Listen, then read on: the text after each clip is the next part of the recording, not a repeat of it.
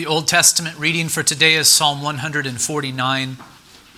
The sermon text is 1 Timothy 4, 6 through 16. You might want to open there. Typically we have the text up on the screen. I'm not sure that it will be this morning. Psalm 149. Would you hear now the reading of God's most holy word? Psalm 149. Praise the Lord. Sing to the Lord a new song, his praise in the assembly of the godly. Let Israel be glad in his Maker. Let the children of Zion rejoice in their King. Let them praise his name with dancing, making melody to him with tambourine and lyre. For the Lord takes pleasure in his people. He adorns the humble with salvation. Let the godly exult in glory. Let them sing for joy on their beds.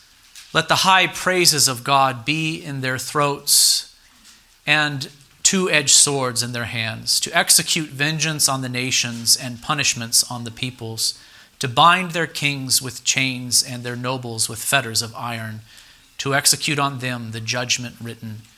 This is honor for all his godly ones. Praise the Lord. 1 Timothy 4, 6 through 16 is the sermon text for today. Paul writes to Timothy saying, "If you put these things before the brothers, you will be a good servant of Christ Jesus, being trained in the words of the faith and of the good doctrine that you have followed. Have nothing to do with irreverent, silly myths. Rather, train yourself for godliness. For while bodily training is of some value, godliness is of value in every way, as it holds promise for the present life and also for the life to come. The saying is trustworthy and deserving of full acceptance. For to this end we toil and strive, because we have set our hope on the living God, who is the Savior of all people, especially those who believe. Command and teach these things. Let no one despise you for your youth, but set the believers an example in speech, in conduct, in love, in faith, in purity. Until I come, devote yourself to the public reading of Scripture, to exhortation, to teaching. Do not neglect the gift you have, which was given you by prophecy when the council of elders laid their hands on you. Practice these things, immerse yourself in them, so that all may see your progress. Keep a close watch on yourself and the teaching. Persist in this, for by doing so you will save both yourself and your hearers." So far, the reading of God's most holy word. May he add his blessing to the preaching of it this morning. This is one of those passages in 1 Timothy which is very specifically and directly addressed to Timothy. Now, of course, the whole letter is addressed to him. But you have noticed that there are some portions of this letter in which Paul speaks of things more generally. But here he is very direct, saying to Timothy, if you put these things before the brothers, you will be a good servant of Christ Jesus. And then later, and train yourself for godliness, etc. It is a very personal passage. Paul writes to Timothy very directly here. But it would be a terrible mistake to assume that there is nothing here for us. There most certainly is something here for us. This letter was not meant to be read by Timothy alone. I want for you to think about this. Timothy knew that it was not just for him alone. He did not read this letter to him in his study and then stick it in the drawer, right? But somehow this letter came to belong to the church in Ephesus, and it was circulated around to where we have it now in our canon. It came to be in the canon very early. We have this letter in the canon of Scripture because Timothy knew that this was not supposed to be read by him alone, but it was to be shared. It was to be preserved. It was for the whole church, therefore. That is why we have this letter in our possession today. This letter was to be shared and preserved within the church. It was to be read by the members of the churches throughout every age. It was to be read by the ministers within the church. Paul wrote this letter to Timothy in such a way that it would function as a guide for all ministers of the gospel and for all church members. And that is why we are studying it as we are here in these modern times. When I read 1 Timothy 4, 6 through 16, I do hear a kind of job description for pastors. It is not a thorough job description. The scriptures have more to say about pastors concerning what they are to do, but it does sound kind of like a job description. Timothy is being told here by Paul, here is what you are to devote yourself to. Do this. Do not neglect this. Again, this passage doesn't say it all, but it does say an awful lot. First of all, notice that pastors are called to teach. That is the first point of the sermon today. Pastors are called to teach. In verse 6, we read, "If you put these things before the brothers, you will be a good servant of Christ Jesus." The word translated as put means to give instruction. Timothy is here exhorted to give instruction to the brothers. And the word translated as brothers refers not only to the men in the congregation, but to the women also. Brothers is here a reference to all of the siblings who are in Christ Jesus. And what are these things to which Paul refers? Do you notice those words? Put these things before the brethren. If you put these things before the brothers, Paul says, what are these things? These things are the truths to which Paul has just mentioned in his letter. More generally, these things are all of the good and true doctrines of the faith. You will notice that Paul mentions the words of the faith and the good doctrine at the end of verse 6. And so this is what Paul has in mind. Timothy, as a minister of the word in Ephesus, would be considered a good servant of Christ Jesus. And after all, isn't that what we all want to be considered? A good servant of Christ Jesus. He would be one if he would put these things, the good and true doctrine, before the brethren. That is why I say simply that pastors are called to teach as ministers of the Word of God. Paul revisits this theme in verse 11, saying, command and teach these things. That is very direct, isn't it? Command and teach these things. To command means to give orders. And so pastors will need to teach with authority. And to teach means to instruct. This will require a pastor to explain the doctrines of the Christian faith. In other words, he is not merely to command, saying, live this way or believe this doctrine. No, instead, the pastor must also give instruction. He must explain the faith. He is to convince people of the faith and to urge them to follow Christ in the whole of life. This he is to do through personal interaction, but Paul does seem to have formal teaching in mind. The pastor is to command the congregation to live and to believe in a particular way, and this he is to do through the teaching ministry of the church, or we might say this he is to do from the pulpit. In verse 13, Paul elaborates and clarifies, saying, until I come, devote yourself to the public reading of Scripture, to exhortation, to teaching. This is what you are to devote yourself, Timothy, to. You are to devote yourself to this as a minister of the Word of God. You are to devote yourself to the public reading of Scripture, to exhortation, to teaching. We do know that Paul desired to come to Ephesus. Whether he did after writing this letter, we do not know for sure. Chances are he did not. And perhaps it is true that Timothy therefore remained at Ephesus permanently, becoming a bishop or overseer of the church there. But in any case, Paul exhorted Timothy to devote himself to certain things as a minister. Give yourself to this. He was to continue steadfastly in the public reading of Scripture. And so clearly Paul had the public worship gatherings of the church in mind. When the church assembled for worship, one of the things Timothy was to devote himself to was the public reading of Holy Scripture. I think it is very important for us to read the Scriptures aloud whenever the church assembles. Don't grow tired of this, brothers and sisters. It is a very important thing that we do, to open up God's Word and to read the Scriptures, to simply read them. You know that our custom here at Emmaus is to read from the Old Testament and the New prior to the sermon. And the Scriptures are also read at the beginning, middle, and end of our public worship. The Word of God must permeate and inform all that we do on the Lord's Day. The Word of God informs our praying. The Word of God informs our singing. The Word of God, of course, informs our preaching. The Word of God even gives meaning to the sacrament. And so how important it is for the Scriptures to simply be read so that the congregation is regularly exposed to God's most holy Word. Not only was Timothy to read the Scriptures to the congregation, he was also to exhort from the Scriptures. To exhort is to encourage. And exhortation will take different forms. Sometimes a minister will gently encourage the congregation. Sometimes the minister will encourage the congregation with firm words or perhaps even a rebuke.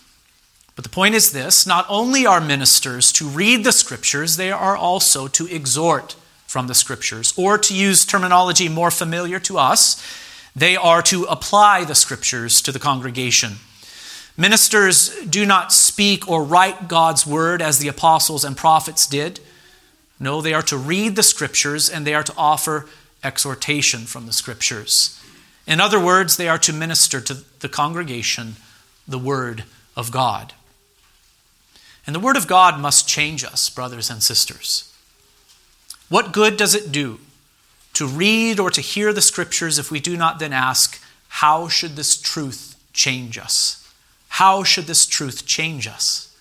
In fact, I would say it is a very dangerous thing to be consistently exposed to the Word of God and to not ask, how should this truth change us? I think if we do that, our hearts will grow hard to God and to His Word. The Scriptures must be applied. We must ask, how should this truth change us? How should it change the way that I think? How should it change the way that I feel? How should it change the way that I speak? How should it change the way that I act? We must apply the Word of God thoroughly to our own lives, even to our own souls. The Scriptures must be applied. And ministers of the Word must be faithful to follow the reading of the Scriptures with some exhortation or encouragement. When we think of the application of Scripture, we do tend to think of an exhortation to change the way that we act or speak. Isn't that true? If I say, be sure to apply the Word of God to your life, do you not naturally, or at least most quickly, think of, yes, I must change the way that I speak, or I must change the things that I do, external things. And indeed, we are to apply the Scriptures to external things. And so it is right for a minister to say, based upon what we have just heard, do this or speak in this way. But it is also important for a minister to say, based upon what we have just heard, think this way or even feel this way, believe this way. These are things that take place not outside of us, but within us. Sometimes application will be directed towards words and deeds, but often it will be directed towards the inner man, towards beliefs, thoughts, and feelings. And I felt compelled to say to you this morning, do not grow weary, brothers and sisters, of application that is directed towards the heart and the mind. Do not grow weary of it. Do not grow weary of hearing, brothers and sisters, this is how you should think, or this is what you should believe, even this is how you should feel in Christ Jesus. After all, we do speak and act based upon what is in the mind and the heart. And so in my opinion, the best kind of exhortation from God's Word will say this is what you should think, believe, and even feel based upon the truth of Holy Scripture, because that will bring lasting transformation to us when we in fact change to the core. Friends, God changes His people from the heart. He transforms us by the renewal of our mind. And so if you wish to be a better husband and father, wife or mother, practically speaking, indeed a better Christian man or woman in practice, then apply God's Word to your heart and mind and do not grow weary of exhortation that says this is how you should think or this is what you ought to believe. Timothy and all ministers of the Word with him are to devote themselves to the public reading of Scripture, to exhortation, and also to teaching. To teach is to instruct. It is to cause someone to learn. And how important it is for a pastor to teach. Not only is he to say, this is how you should speak, act, or think, but this is but this is why you should speak, act, and think in this way. Instruction is needed within the church. And really, we should not be surprised that pastors are called to teach, for this was a very essential part of the commission that Christ gave to his disciples. Remember how Jesus came to his disciples before his ascension and commissioned them with these words, "All authority in heaven and earth has been given to me. Go therefore and make disciples of all nations, baptizing them in the name of the Father and the Son and the Holy Spirit, teaching them to observe all that I have commanded you. And behold, I am with you always to the end of the age."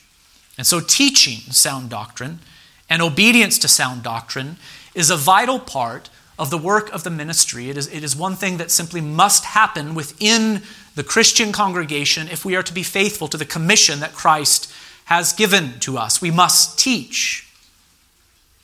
And I wonder, have you ever heard it said of a pastor, maybe a well-known pastor, well, he is more of a preacher than a teacher? Have you ever heard that said of a pastor? Or, well, he is more of a teacher than a preacher. I actually haven't heard this in a while, but I used to hear it. And I know what it means. It has to do with the style of the preacher, doesn't it? It has to do with the style of the preacher. He's more of a preacher than a teacher. He's given more to preaching, I guess, maybe more to exhortation than to instruction, or he's given more to instruction than to exhortation. But I don't think we should talk this way. I don't think it's helpful. It gives the impression that some pastors are called to be preachers and others are called to be teachers, or that preaching and teaching are two different things. They are not two different things. Preaching involves teaching, or at least it should. All ministers of the gospel are called to publicly read the scriptures, to exhort the congregation from the scriptures, and to teach the scriptures. Again, perhaps some would like to call the exhortation preaching and the teaching teaching. But what I want you to notice here is that these two things, are not separated. Pastors are to exhort through teaching, and they are to teach with authority. Command and teach these things, Paul says. Teach these doctrines. As I was reflecting upon this text this past week, I was reminded of something else that I used to hear a lot of, but not so much anymore. Back in the day when we first planted Emmaus, and in the year leading up to that, I remember hearing even pastors say, well, I personally believe those doctrines to be true, but I don't preach them to the congregation. I remember hearing that. Those who know our history will be able to guess that the doctrines being referred to were the doctrines of grace, or the so-called 5 points of Calvinism. And I remember thinking to myself, and even saying from time to time, how strange that a minister of the gospel would believe something as important as the doctrines of grace to be true, and yet withhold these doctrines from the people of God. How strange. How wrong, I think. And I can guess why a minister would choose to withhold these doctrines. Perhaps he is concerned that they will produce conflict within the church, or perhaps he is concerned that people will be offended and leave, or perhaps he is not willing to put in the hard work required to teach these truths. But the question remains, if these doctrines are found in Scripture, then isn't it the job of the minister to read those texts which teach them, to teach these texts, that is to explain them, and to exhort the members of the church to believe them and to order their lives accordingly? Isn't that his job according to the Scriptures? Isn't that the job description that we find here even in 1 Timothy 4? Often ministers will assume that the congregation is not willing to receive these doctrines or some others, and so the teaching is withheld. And sadly, in these churches, the tail wags the dog. I should offer a brief word of clarification here before moving on. I am not at all critical of a pastor who is determined to teach sound doctrine patiently and over time. I'm not at all critical of that. I think it is good for a minister to take the long view. It is wise for a minister to assess his congregation, to identify areas of weakness, and to address those weaknesses in the right way and at the right time. This patient approach is commendable, and I think it is biblical. I think Paul commands this approach in 2 Timothy 4:2 when he says, preach the word. Be ready in season and out of season. Reprove, rebuke, and exhort with complete patience and teaching. I think this is what Paul is encouraging. It is good for a minister to take the long view, to be patient, and to seek to convince people of sound doctrine over a period of time. But so often, patience is used as an excuse for negligence within Christ's church. Timothy was to devote himself to the public reading of Scripture, to exhortation, to teaching. And in verse 14, Paul exhorted him, saying, "Do not neglect the gift you have, which was given you by prophecy when the council of elders laid their hands on you. Practice these things, immerse yourself in them, so that all may see your progress." Verses 14 and 15 are very interesting. They're very important. Let me make a few very brief remarks about them. One, the gift that Paul refers to is the gift of teaching, and I think the other gifts required to do what Paul here exhorts Timothy to do in this letter. These are the gifts required for ministry. Two, Paul reminds Timothy that the gift was given to him by prophecy and through the laying on of the hands of the council of elders. I do not think that this means that Timothy did not have the gift of teaching or the other gifts required for pastoral ministry prior to the elders laying hands on them. Indeed, that would contradict what Paul has just said about the qualifications for overseers. Remember that someone is not to be appointed as an overseer if they do not manifest the gifts that are required to hold that office. Instead, when prophecies were uttered concerning Timothy and when the council of elders laid their hands on him to commission him, these gifts were confirmed in him, and he was then sanctioned to use them in the work of the ministry. God was the one who gave the gifts to Timothy, and God did confirm these gifts in him through the church and its elders as they recognized these gifts and ordained Timothy to use them in the service of the church. 3, the council of elders that is mentioned here is not another office in the church, but is a reference to a plurality of elders or overseers. When Timothy was set apart for the work of the ministry, evidently, he was ordained, not by one elder, but by a plurality of elders, and on behalf of the local church. They laid their hands on him to commission him to the work of the ministry. 4, Timothy is here being exhorted not to neglect the gift. He must not allow it to go dormant and to decay through disuse. Maybe we should say Timothy was not to be lazy or negligent. Instead, he was to practice these things. This means he was to cultivate these gifts through regular use. He was to immerse himself in them. This means that he was to devote himself to the ministry, and the result would be that all would see his progress. If a man is to be appointed to the office of overseer, elder, or pastor, then he must meet the qualifications of 1 Timothy 3, which we have considered before. But I think it would be unfair to expect a young or new minister to immediately be a seasoned minister. Don't you agree? I hope you agree with that. No, he must be gifted for the work, but this gift that he has must be cultivated over time. That is what Paul here commands. He commands Timothy, saying, devote yourself to this work. Don't neglect the gift that you have.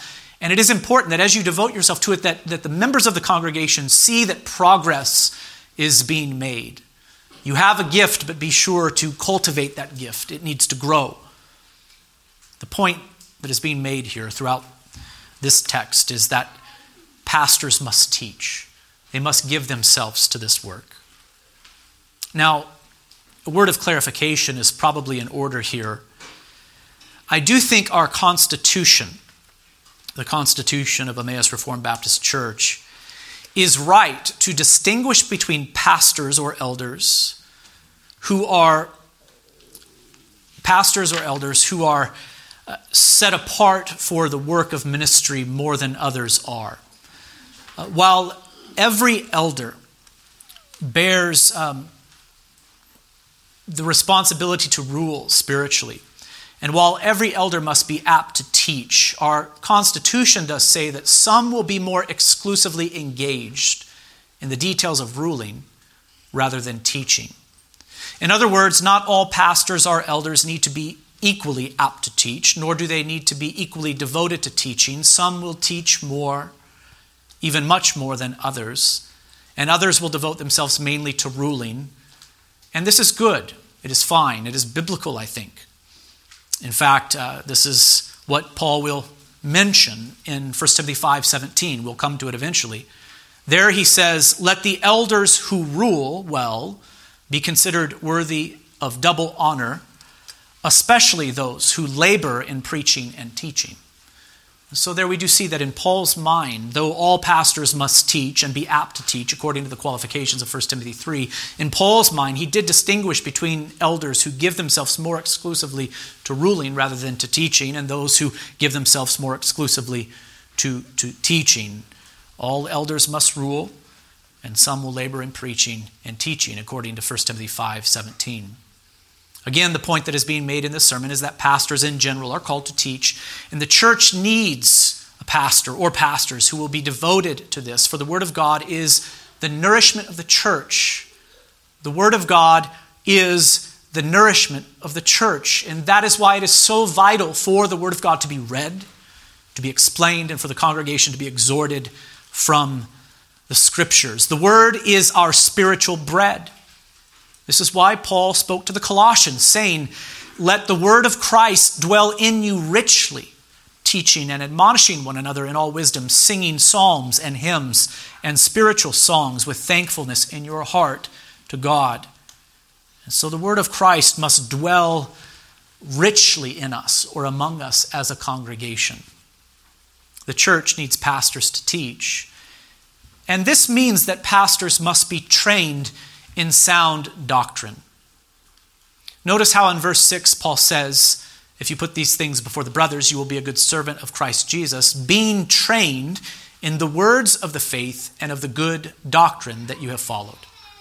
And so Timothy was trained. He was a trained man.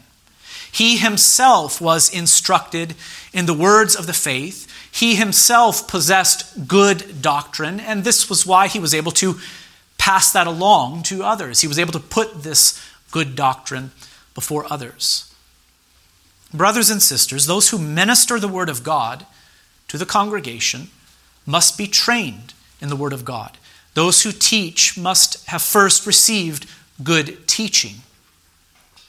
Now, does this mean that anyone who ministers the Word in the church must first receive a seminary education? Have you ever thought about that? I don't think so. Seminaries are a wonderful thing. Not all seminaries are wonderful, though. Some are not so good. They actually promote false doctrine. But some are wonderful. They provide a rather thorough education to ministers. Ministers or future ministers are there in seminaries, exposed to the original languages, to church history, to creeds and confessions, to the demands of pastoral ministry, to philosophy, to biblical and systematic theology, to name just a few things. A seminary education is a wonderful thing. It is very beneficial. And if a man is going to devote his life to the ministry, he should pursue a seminary education if he has the opportunity and the means to do so. But it is certainly possible for men to be trained in the words of the faith and of the good doctrine in other ways too. I hope you agree with this. Indeed, it is the responsibility of current pastors to see to it that men are adequately trained for the work of the ministry. This is what Paul asked of Timothy in 2 Timothy 2:2, where he said, "And what you have heard from me in the presence of many witnesses, entrust to faithful men who will be able to teach others also." This is what Timothy was to do. He had been trained by Paul, and he was to train others as well, who would then devote themselves to the work of the ministry.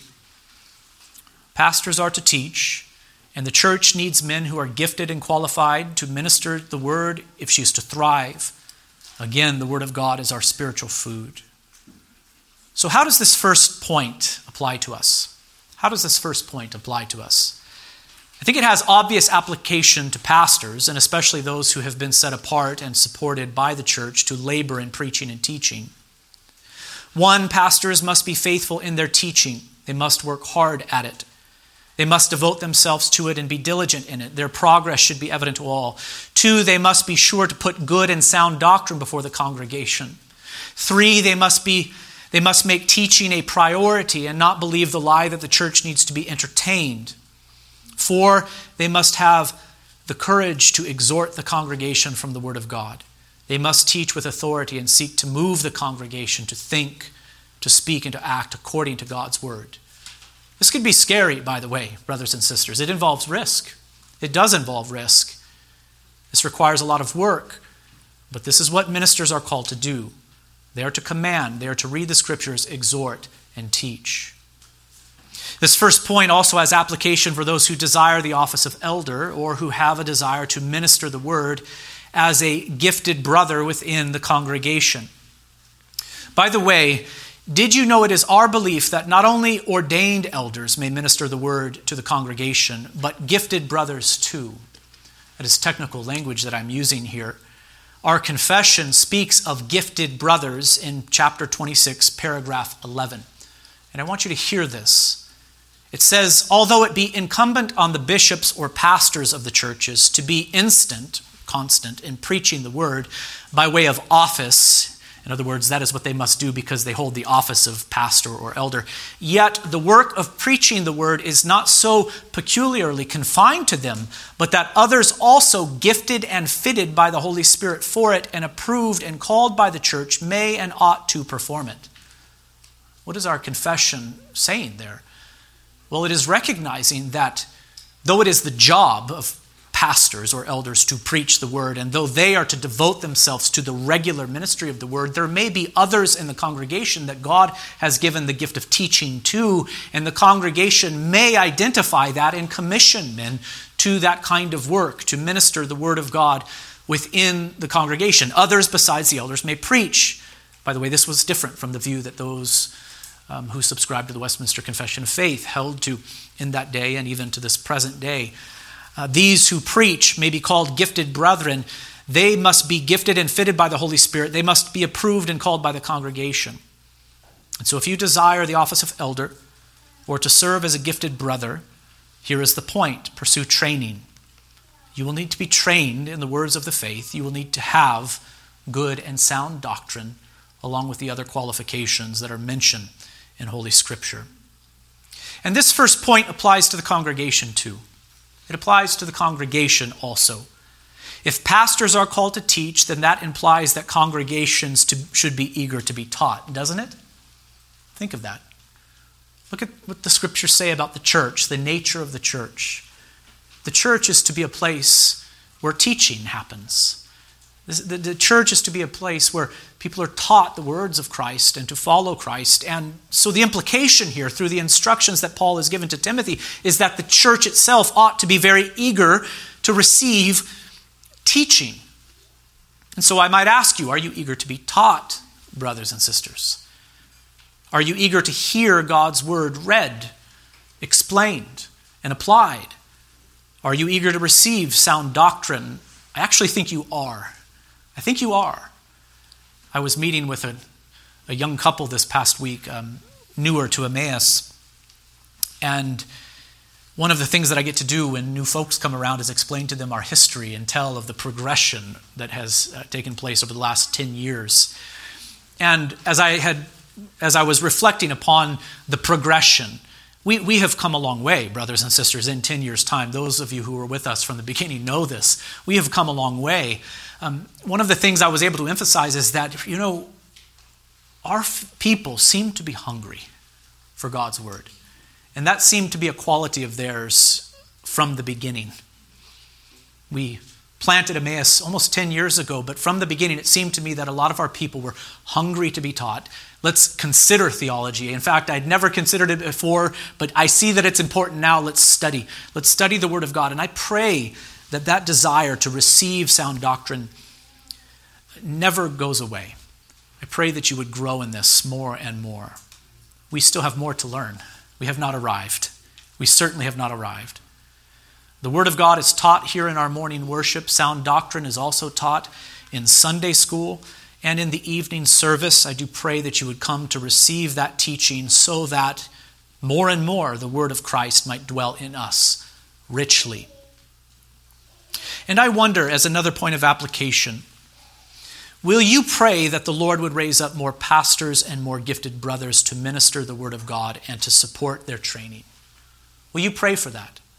Lord, give us the gift of more ministers. And as you're praying for that, I ask you, are you willing to support their training? This is needed. This church would benefit greatly from more ministers of the word. To have more ministers of the word might also enable us to plant churches, which is certainly a desire of ours. And if we have more men who are licensed to preach here, that would enable us to share them with other churches who are in need. There are other churches who are in need, who are hurting and having a difficult time filling their pulpit from Lord's Day to Lord's Day. And so, brothers and sisters, I am asking you to pray for this. Pray that God would bless us with more gifted brothers, even more elders and pastors. I will say we cannot make this happen. You cannot force this. You try to force this and you make a mess of things. God must give us the gift of ministers. He must call, fit, and gift men for this service. But we can pray and we can also prepare. We can prepare to support men to be trained for the work of the ministry. The second and final point of the sermon today is that pastors must pursue godliness. Pastors must pursue godliness. These are the two things that Paul exhorts Timothy to do in this passage. It's all kind of jumbled up in this text. It's not dealt with one thing and then the next. But throughout this passage, Paul says to Timothy, devote yourself to teaching the scriptures and devote yourself to living a godly life. Ministers, of course, do more than this. But these are the two things that Paul highlights. Paul concludes this whole section in verse 16 by saying, keep a close watch on yourself and on the teaching. Do you hear that summary statement there at the end of verse 16? Keep a close watch on yourself and on the teaching. In other words, live holy, Timothy. Persist in the faith yourself and teach the faith to others. These are the two things that every minister must be sure to do. This theme of pursuing godliness permeates the entire passage. Look back with me at verse 6. If you put these things before the brothers, you will be a good servant of Christ Jesus, being trained in the words of the faith and of the good doctrine that you have followed. Did you hear that little phrase at the end? Timothy, you yourself have followed this good doctrine. Before Timothy taught others to walk in the faith, he himself walked in the faith. Look at verse 7. Have nothing to do with irreverent, silly myths. Rather, train yourself for godliness. I think it is safe to say that Paul was referring to the teaching of the false teachers with the words irreverent, silly myths. Their teachings about the law were mythical. They were not true. They were silly, meaning that they were empty and useless. And they were irreverent or godless, meaning that they produced only a superficial and hypocritical kind of religion. Timothy was to have nothing to do with these false teachings. He was to have nothing to do with this superficial form of religion. Rather, he was to train himself for godliness. The Greek word translated as train is gymnazo. Gymnazo. Can you hear it in the Greek? The connection to the word gymnasium there. In fact, the two words are connected. Gymnazo means to control oneself by thorough discipline. Athletes will go to the gymnasium to do what? To train their bodies. But here, Timothy is commanded to train for something else. Train yourself for godliness. And then Paul adds this explanation. For while bodily training is of some value, godliness is of value in every way, as it holds promise for the present life and also the life to come. I want you to notice something here. Paul does not say that bodily training is of no value. Did you catch that? Bodily training is of some value, he says. There is value to bodily training. And I think the Christian should take care of their body. It is a gift from God. Our lives are lived in the body. We serve God with the body. The body and soul are interrelated. And bodily discipline is connected to spiritual discipline in some ways. So as Christians, we should discipline our bodies. We should eat right. We should exercise. I think it is required of us to be good stewards of what God has given to us. But here, Paul contrasts the limited value of bodily training with the far greater value of training in godliness. Godliness, that is, living in a way that is pleasing to God and in obedience to His word, holds promise for the present life and also for the life to come. That is a contrast, isn't it, with bodily training. The bodily training holds promise, has value for this life only. But godliness holds promise for the present life and also for the life to come. The rewards of godliness are great. The rewards are great in this life. Later in this letter, Paul will say, but godliness with contentment is great gain. Do you hear that? Do you want to know what is great gain, what is exceedingly precious and valuable? Here it is. To live a godly life and to be content. This is great gain. And godliness also holds promise for the life to come. Godliness in this life produces heavenly rewards. The same cannot be said of bodily training.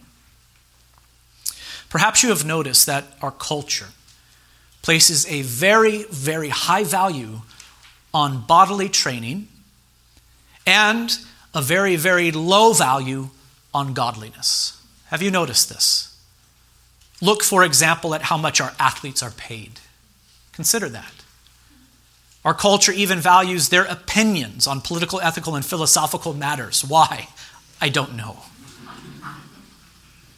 They are very skilled at playing with a ball. Why we would listen to them about weighty matters, I'm not sure. What have they done to earn this respect except train the body? And yet those with true intellectual and spiritual abilities are often disregarded.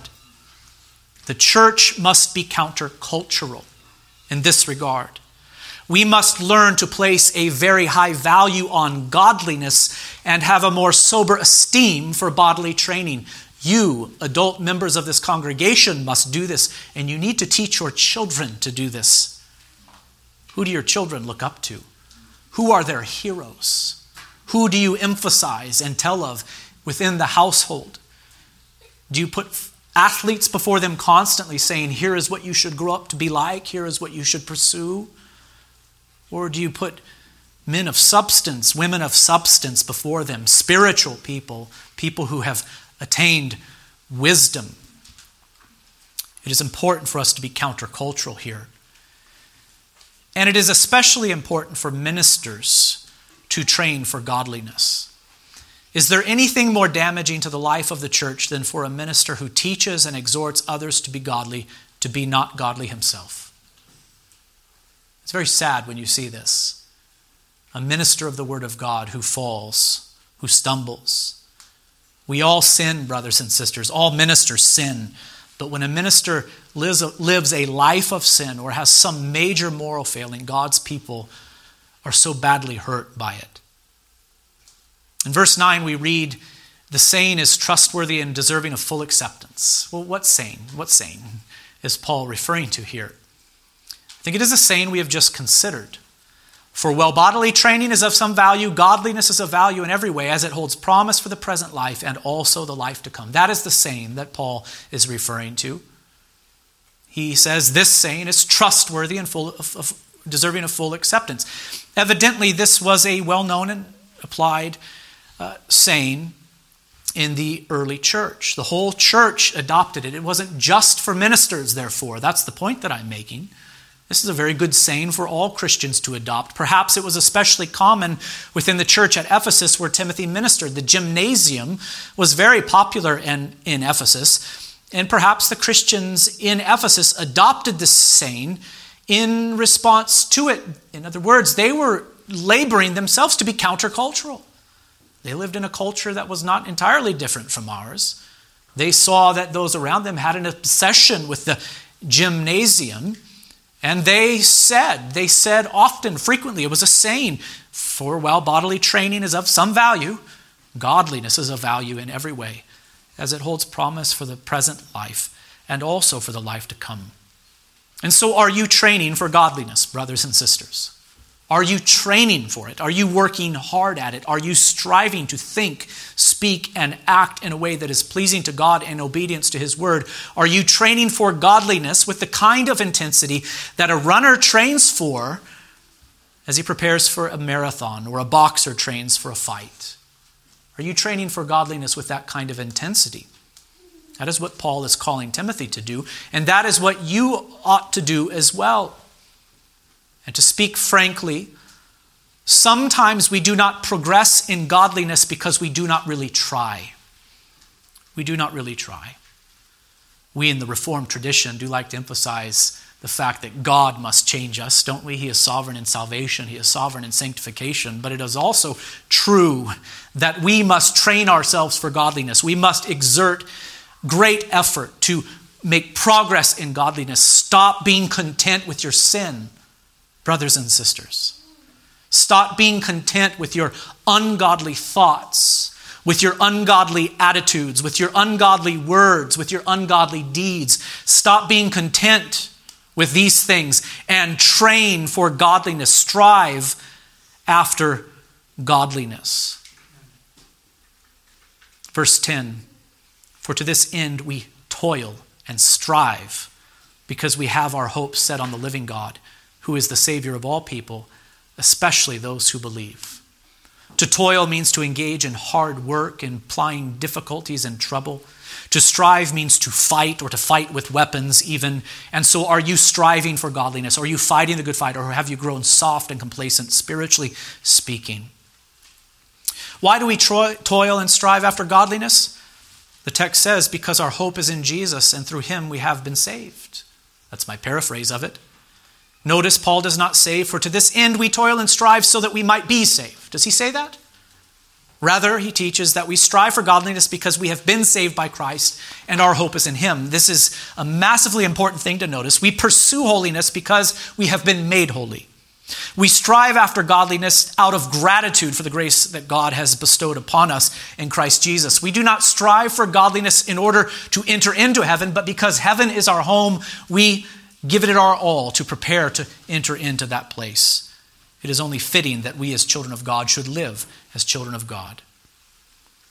Notice that God is here said to be the Savior of all people, especially those who believe.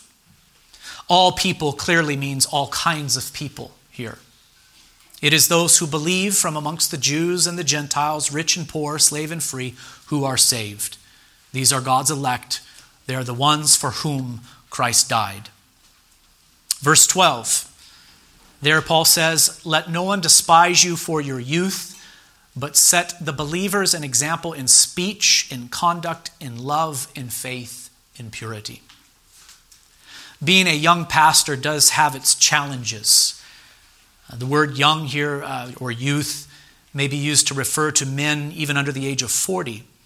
Most would agree that Timothy was in his 30s when Paul wrote to him. As a young minister, some were tempted to look down upon him. But Timothy was to overcome this by setting the believers an example in speech and conduct and love, faith, and purity. In other words, Timothy would earn the respect of those older than him by being godly in his words and deeds, and also in his heart. He was to serve in love. He was to maintain a strong faith. He was to be pure in the whole of life, is what is commanded of him here. We come now again to verse 16, where all of this is brought to a conclusion. Keep a close watch on yourself and on the teaching, Paul says. Keep a close watch on yourself and on the teaching. Persist in this, for by doing so you will save both yourself and your hearers. Ministers need to recognize and remember that there is a lot on the line. Ministers do not save people, Christ does. But ministers save themselves and those who hear them through the gospel they preach. It is the gospel of Jesus Christ that saves. And so ministers must be sure to preach that gospel and to live according to it themselves, so that the name of God be not reviled. Brothers and sisters, this second point of the sermon applies to you. Though Paul is here addressing ministers of the gospel, he is also addressing you and putting before you the necessity for you to grow in godliness. Is it not also right for you to live in a way that agrees with the gospel you claim to believe? You share this gospel with others. I hope that you do. You give people a reason for the hope that is in you. But be sure to live in a way that agrees with that gospel that you proclaim and to adorn the gospel with good deeds. And would you be sure to pray for your ministers as well, that they would grow in godliness. For this saying is trustworthy and deserving of full acceptance. While bodily training is of some value, godliness is of value in every way, as it holds promise for the present life and also the life to come. Let's bow together for a word of prayer. Father in heaven, would you bless this congregation with ministers of the Word of God? Would you bless them with that gift now and for generations to come? We do pray that you would raise up from amongst us more men to minister the Word of God in this place. You must give the gift, and we are asking for it, Lord. Father, give this congregation a hunger for your Word. Father, may they be eager to receive the faith and sound doctrine.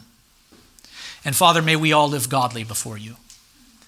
May we not be hypocrites, Lord. Father, may we not bring shame to your name, but honor instead, as we live according to the gospel that we have believed.